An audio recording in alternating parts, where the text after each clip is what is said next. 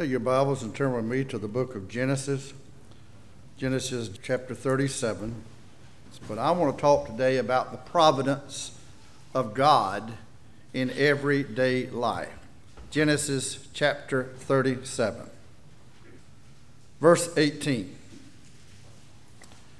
And when they, that is the brothers of Joseph, saw him afar off, even before he came near unto them, they conspired against him to slay him. And they said one to another, Behold, the dreamer cometh. Come now, therefore, and let us slay him, and cast him into some pit, and we will say, Some evil beast hath devoured him, and we shall see what will become of his dreams. Let's pray. Thank you, Lord, for your truth. We ask you would encourage us and strengthen us from it. In Jesus' name we pray. Joseph's life is an amazing life to teach the providence of God. I define the providence of God as God working behind the scenes, maybe see it, maybe not, but working within everyday living.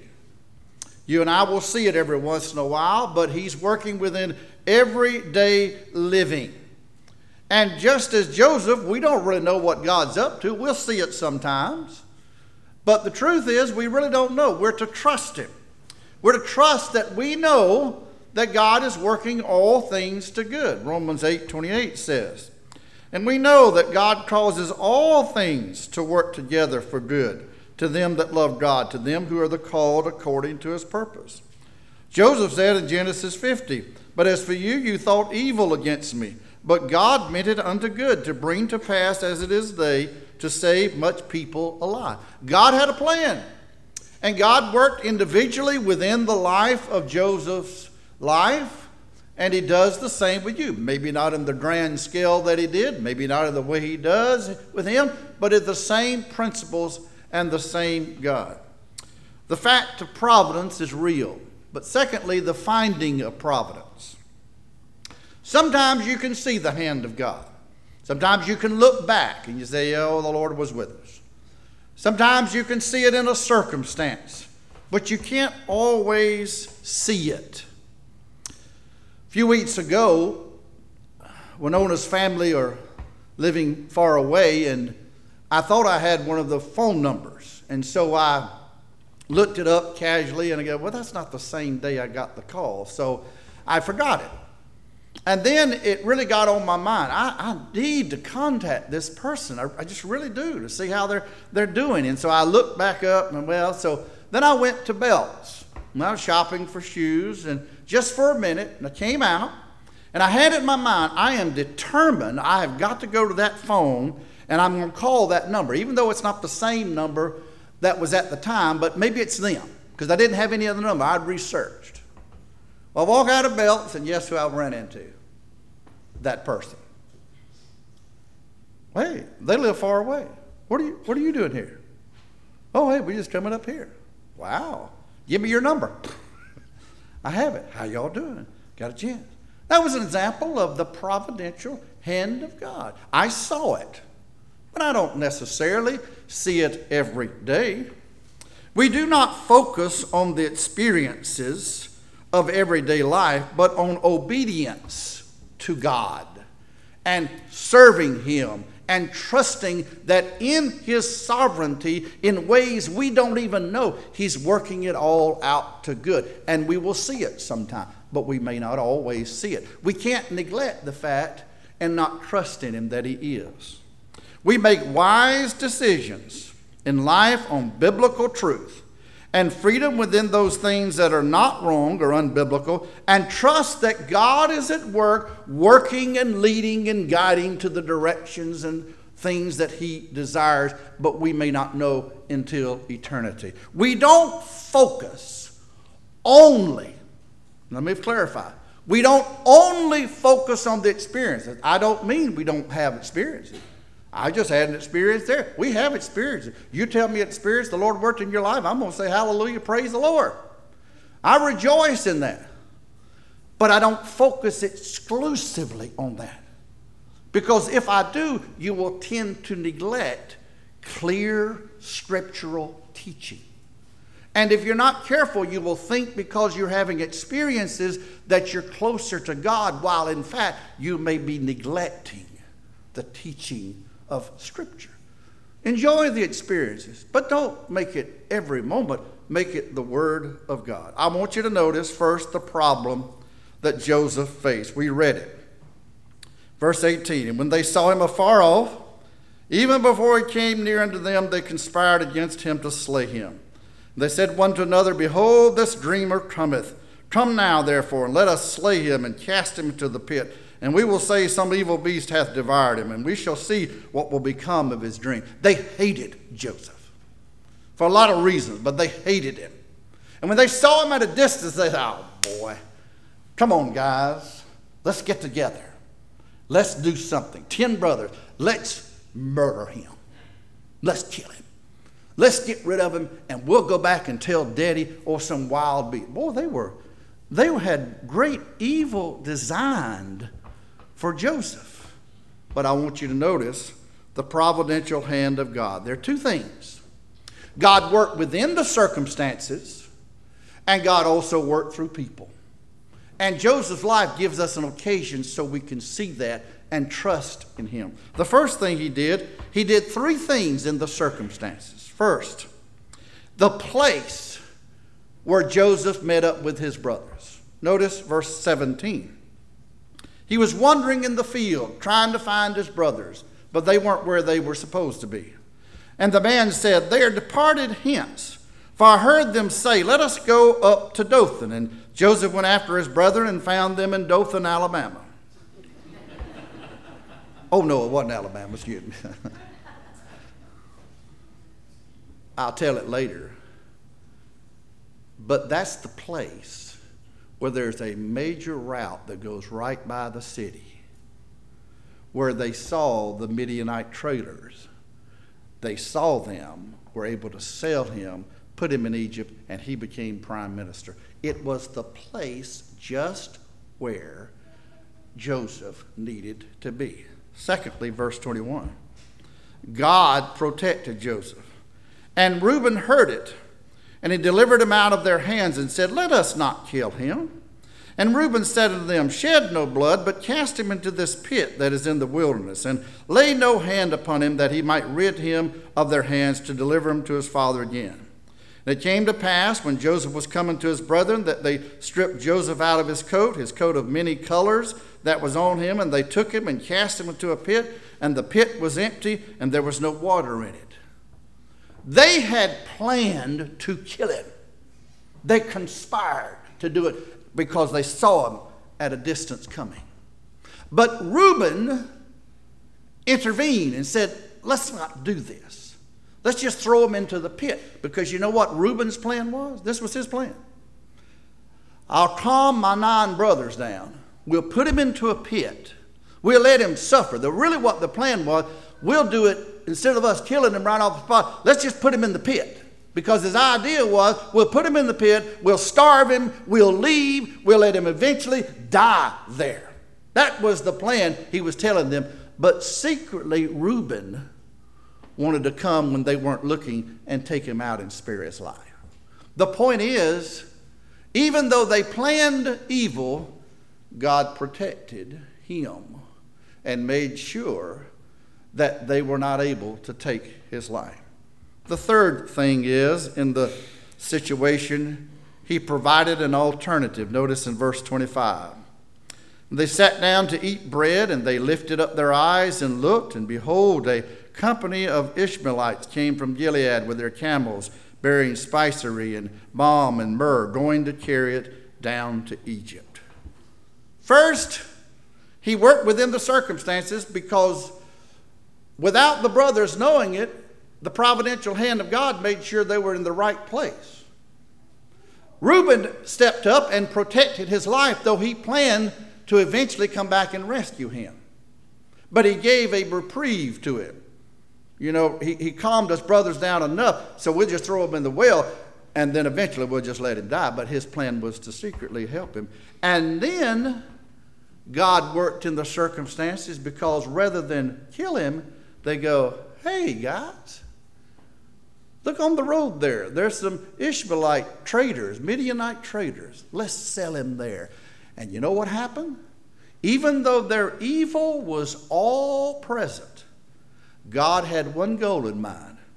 I'm putting him in Egypt, and he's going to become second in command, and he's going to do a great and mighty work for me. God sovereignly worked within the circumstances.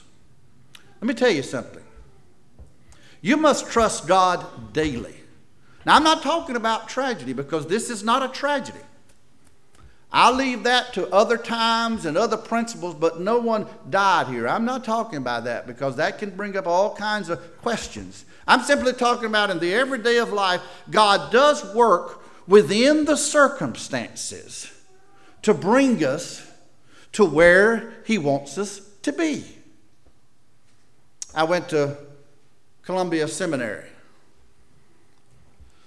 Everybody, a lot of them didn't really want me to entirely. But there was a couple in our church who lived near there and who had been there, and I got to know them, and that couple kept telling me what a wonderful place it was to teach you the Scripture. And the preachers they knew that were there were just absolutely gifted in teaching the Scriptures, and it sunk in my heart, and God used that to make a big leap, and I went to a place where I was taught the Scripture. I sat under the wisest man in the world, and I met my wife. God providentially worked within the circumstances. And if you look back, you can see the hand of God in every area of your life. You just may not see it today, so you have to trust he's at work. The second thing, not only does he work through circumstances, but he works through people. You and I are under the sovereign hand of God. You may think you're doing everything you want to do. But let me put it this way. It's like putting a ball in my hand. That ball has freedom to walk around my hand or roll around my hand, but God has the hand where he keeps the ball in there. It has freedom within there. People have freedom within there to do all the things that they want to, and you wonder, why are they doing what they're doing? It's terrible, it's awful, it's going to ruin my life. But God takes the whole thing and he moves it where he wants it to. God is in sovereign control, and he providentially works, and he works through people. The first thing, verse 21. He works with people who have a good motive. Let's read it again. And Reuben heard it, and he delivered him out of their hands and said, let us not kill him. And Reuben said to them, shed no blood, but cast him into this pit that is in the wilderness, and lay no hand upon him, that he might rid him out of their hands to deliver him to his father again. He used a person out of the 10 brothers who were sorry. I mean, they were sorry brothers. But he used one brother, Reuben, who was the elder, who had a good motive at this moment.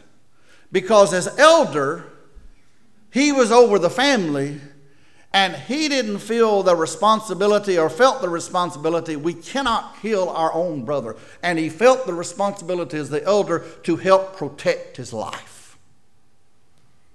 That's why, folks, when you have a chance to do good, the Bible says, in all situations, make sure that you are good at doing good works and good deeds, because you may never know, you may be part of the sovereign hand of God to work in someone's life, to bring good in their life, to encourage them, to help them. And you may not know. Reuben didn't know what was going on. All Reuben saw was in front of him, I must protect my brother because I'm the head of the family. I cannot allow this. This is too evil, brothers. And so he taught them out of it. And here's the key. He was the elder brother who had a certain degree of authority. And they listened to him. God uses people who have a good motive. You may never know what you're doing as you're living life and serving the Lord and doing this and doing that. You have no idea that God's an absolute working. But he'll take just little old you, and he'll use that thing you did or that thing you did, and you'll have no clue. You'll have no idea what's going on. You won't know the sovereign plan of God. But God may use you in that one little moment to be like Reuben, to help someone and help the providential hand of God. A preacher years ago told of a deep trouble that happened in his family. And he was an evangelist, and he was supposed to go and preach at a church, but because of the trouble, he had to cancel it, and he had to go, and the church had already planned to give him a certain amount of money. And so he went to the hospital, take care of the situation. Everything was okay, but it was a touch and go there, and he helped. He said, but I never will forget. Some of the nurses and some of the doctors knew that I was an evangelist and had to leave a very big conference that I had to be at. They didn't know how much they had guaranteed to pay me, but they took it upon themselves to raise money for me. He said they brought me a check. He said, I will never forget waiting in the hospital. They brought me a check. I showed my wife and said, guess what? That is the exact amount that we were supposed to be paid at this great conference we were at. Good nurses just doing their service for the Lord, and yet God took them and moved things well. Secondly, God uses people with evil motives. The brothers hated Joseph. Now, I've had people dislike me or get mad at me, but I never had 10 fellas plan to meet me and kill me.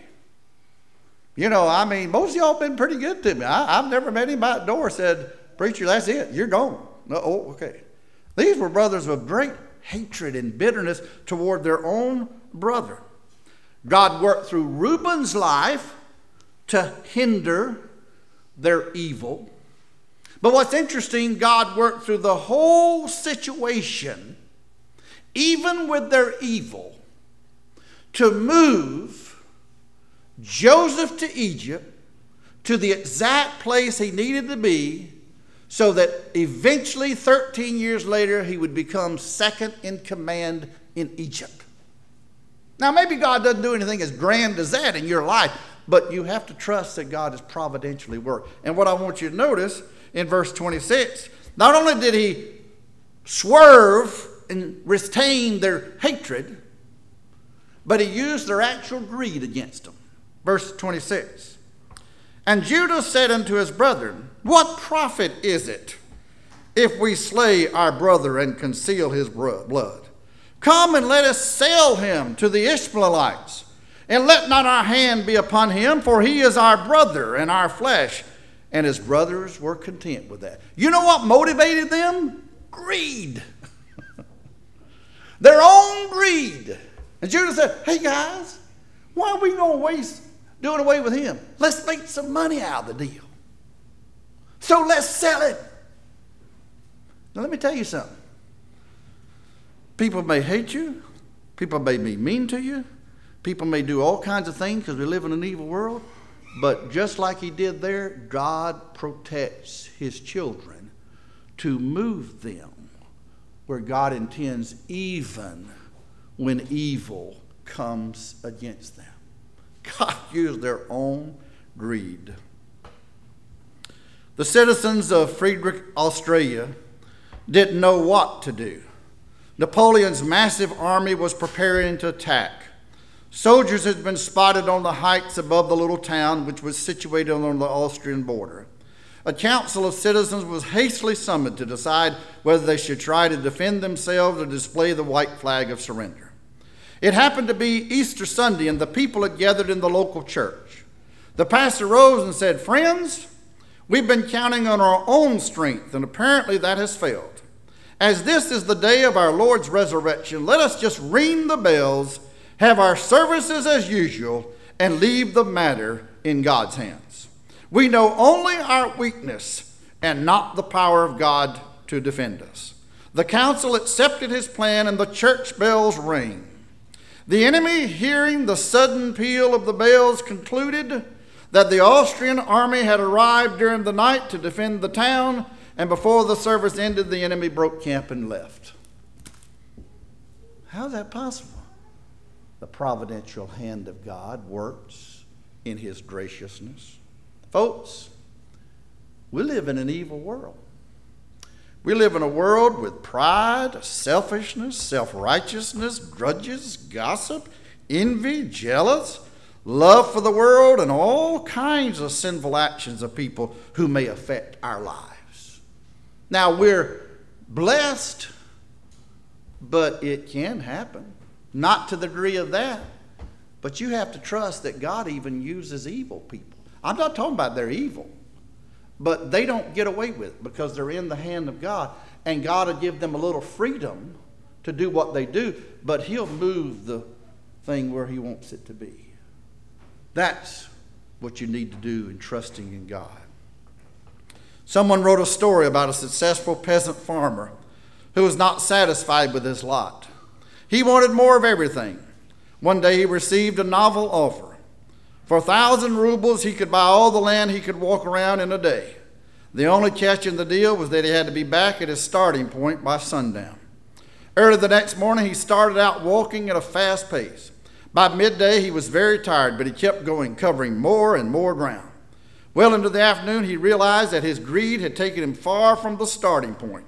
He quickened his pace, and as the sun began to sink low in the sky, he began to run, knowing that if he did not make it back by sundown, the opportunity to become an even bigger landholder would be lost. As the sun began to sink below the horizon, he came within sight of the finish line. Gasping for breath, his heart pounded. He called upon every bit of strength left in his body and staggered across the line just before the sun disappeared. He immediately collapsed and died. Afterwards, his servants dug a grave. It was not as much as 6 feet long and 3 feet wide. The title of the story was, How Much Land Does a Man Need? Folks, we live in a country where there are evil people. There are evil bosses. There's some good bosses, but there's some mean bosses. There's some mean people. There's people mean in politics. There's mean in everywhere. There's people mean everywhere, folks. But if they come in your path, you must trust that God will take even their evil and use it for our good. Not only does he use good motives and evil motives, but what's good is God uses people that don't have a motive at all. They just live in their life. Go back to verse 14. Joseph had been wandering. I didn't read the verse before. Joseph had been wandering around trying to find his brothers. And he found this man. Or let me tell you, and he said to him, Go, I pray thee, see whether it be well with thy brethren and well with the flocks, and bring me word again. So he sent him out the vale of Hebron and came to Shechem. And a certain man found him, and behold, he was wandering in the field. He was out looking all over the place. Where are my brothers? I have no idea where they are. And behold, he was wandering in the field. The man asked him, saying, What seekest thou? And he said, I seek my brethren. Tell me, I pray thee, where they feed their flocks. And the man said, They're departed hence, for I heard them say, Let us go to Dothan. You know what this man was doing? Nothing. He's just living his life. He might have actually been a busybody. I don't know. He wasn't a busybody. He might go, I heard him talking. He wasn't doing anything. He's just living his life. Joseph come wandering around. Where are my brothers? He said, I heard them. They went down to Dothan. I heard where they went. You see, God not only uses people with a good motive and people with an evil motive, but God uses people who just living their lives, doing their thing. Secondly, he used the Midianite merchants in verse 28. Then there passed by Midianites merchantmen, and they drew and lifted up Joseph out of the pit, and sold Joseph to the Ishmaelites for 20 pieces of silver, and they brought Joseph into Egypt. You know what they were doing? Making money. They were on a trip, traveling. And they had their goods and said, you know what, we're headed down to Egypt. They didn't know that. We're headed down to Egypt. We're just going down the road, doing our thing. We're headed out of town. Sorry, missus, I won't be back tonight. We're headed out of town. We're going to Egypt. We're going to make some money. We're going to sell our goods. Had no idea of anything. They weren't doing anything mean or bad. Their motives were not bad. But God used them to be sold of Joseph. And when you read chapter 39, guess what? Joseph was sold into the house of Potiphar, who was captain of Pharaoh's guard. And when Joseph got thrown into prison, guess who got thrown into prison with him? The two men closest to Pharaoh. When one was restored, he forgot, but he eventually said, Pharaoh, let me tell you about a man who can interpret dreams. These guys were just making money, and yet they were part of the sovereign hand of God, and they have no idea. John Wesley's father, Samuel, was a dedicated pastor, but there were those in his parish who did not like him. On February 9, 1709, a fire broke out in the rectory at Edgeworth, possibly set one of the rector's enemies. Young John, not yet 6 years old, was stranded on an upper floor of the building. Two neighbors rescued the lad just seconds before the roof crashed in. One neighbor stood on the other's shoulders and pulled young John Wesley through the window.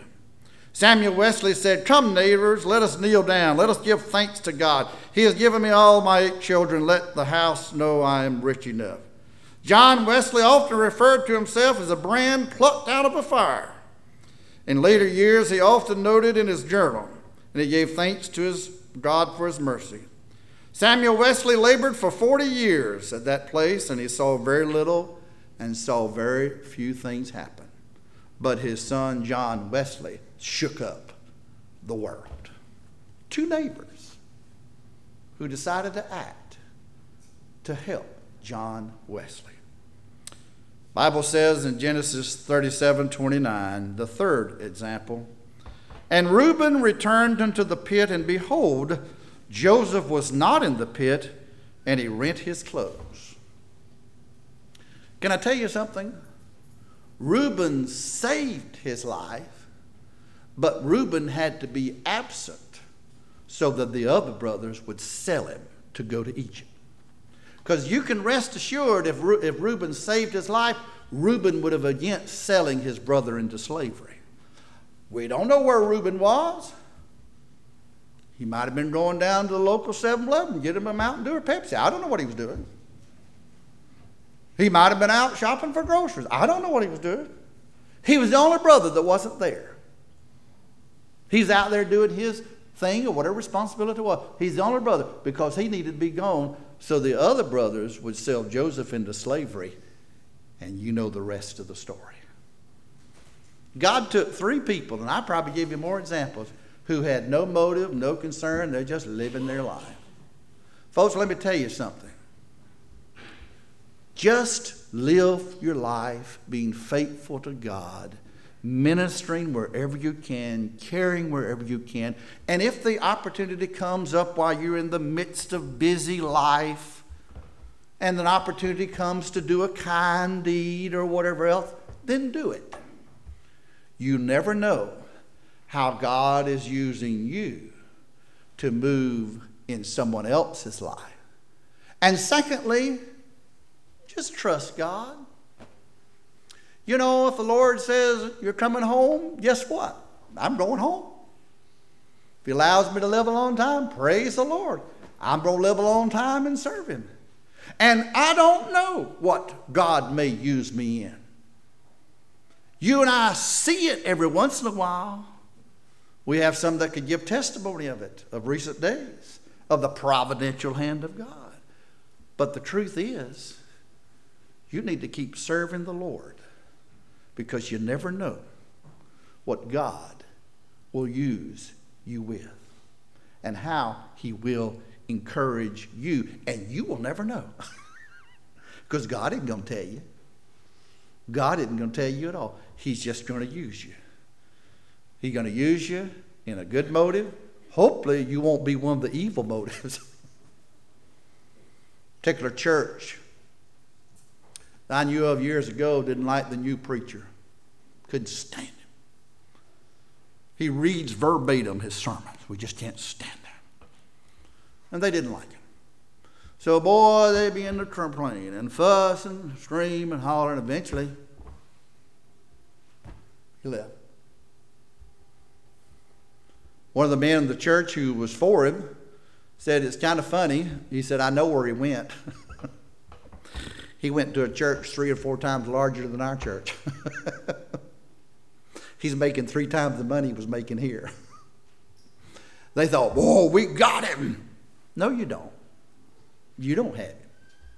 You don't get your way. Oh, I got my way right now. No, you're not.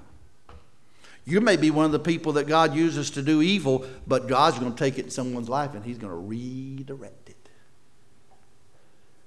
You're just a pawn in the hand of God.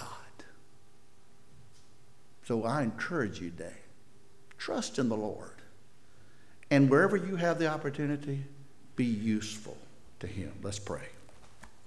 Father, we love you. We thank you for your precious, precious word. Teach us to realize the providential hand of God is at work. And when we see it, and you will show it to us ever so often, help us to be thankful. Help us to be grateful.